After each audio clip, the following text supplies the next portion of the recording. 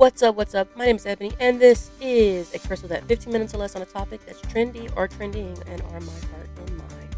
And this is definitely a topic that is close to my heart because I'm paying on it. We're talking student loan forgiveness. So strap in, let's go. We're about to jump in.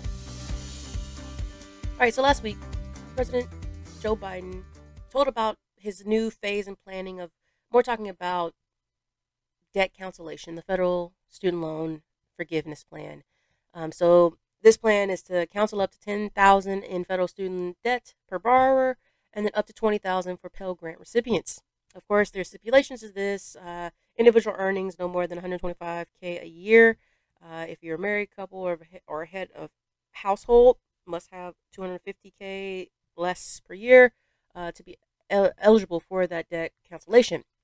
I'm calling this debt cancellation because they're taking that away from your total amount that you owe back to the federal government. So I'm not going to call it another forgiveness plan. It is, but I'm calling it straight up debt cancellation at this point because there's so many different federal student loan forgiveness plans out there. I kind of want to make this one a little bit different. So here's my worry about the loan forgiveness. So it is great if you are one of those people that have that 10,000 or that 20,000. But what this really doesn't get after, and why I say this is kind of the debt cancellation for some, is that if you have over that amount, it hasn't really addressed some of the root causes of why people saying that they can just never really pay off the student loans. The variable rate, right? The variable interest rate.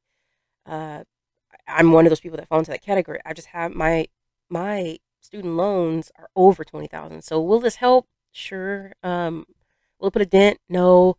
What I really wanted to see out of this is them to actually address maybe doing some taking away the variable interest rate on federal student loans in general. I feel like the variable rate you should have a flat rate, right? 3%, 6%. Make it affordable. I think this is what normally keeps people from being able to pay down their student loans because you're paying more in interest and it gets to be too much. So if you start adding up, if someone had over 100K in student loans and they've got it obviously per year, this is added up, 6% on each loan.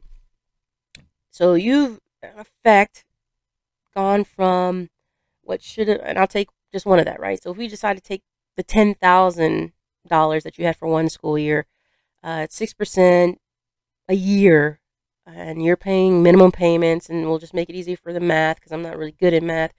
I'm not going to even do the math. Let's just throw it out there. Mine are normally at the 6%, and it's doubled every year since right?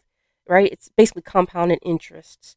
Even if you have paid the minimum payments, you are not actually paying down the interest that keeps accruing. So it's the accrual of interest that really hits people and stops them from being able to pay off these loans. And so what I really wanted to see addressed is it's great to have, the loan forgiveness. It's very short term though. When these basically were in a deferment, imposed by the federal government, good for them. But when these come out of, in effect, deferment, what then? So we're back to the variable interest rates. You are dealing with payment of those. It doesn't really address, now you probably owe more on your student loans than you did before because I don't know many people that was actually paying on their student loans while we had this kind of the stop payments. So now you double compounded your interest since probably 2019, late 2019. And it's concerning. So things I would love to have the President Biden, Congress, Education Department, somebody to really address is kind of this root cause. Should student loans even have an interest rate? Should it be zero interest rate? Pay back what you owe. At least you're guaranteed to get your money back to the banks and dealing with debt collections. I don't know the right answer on this. I really wish I did.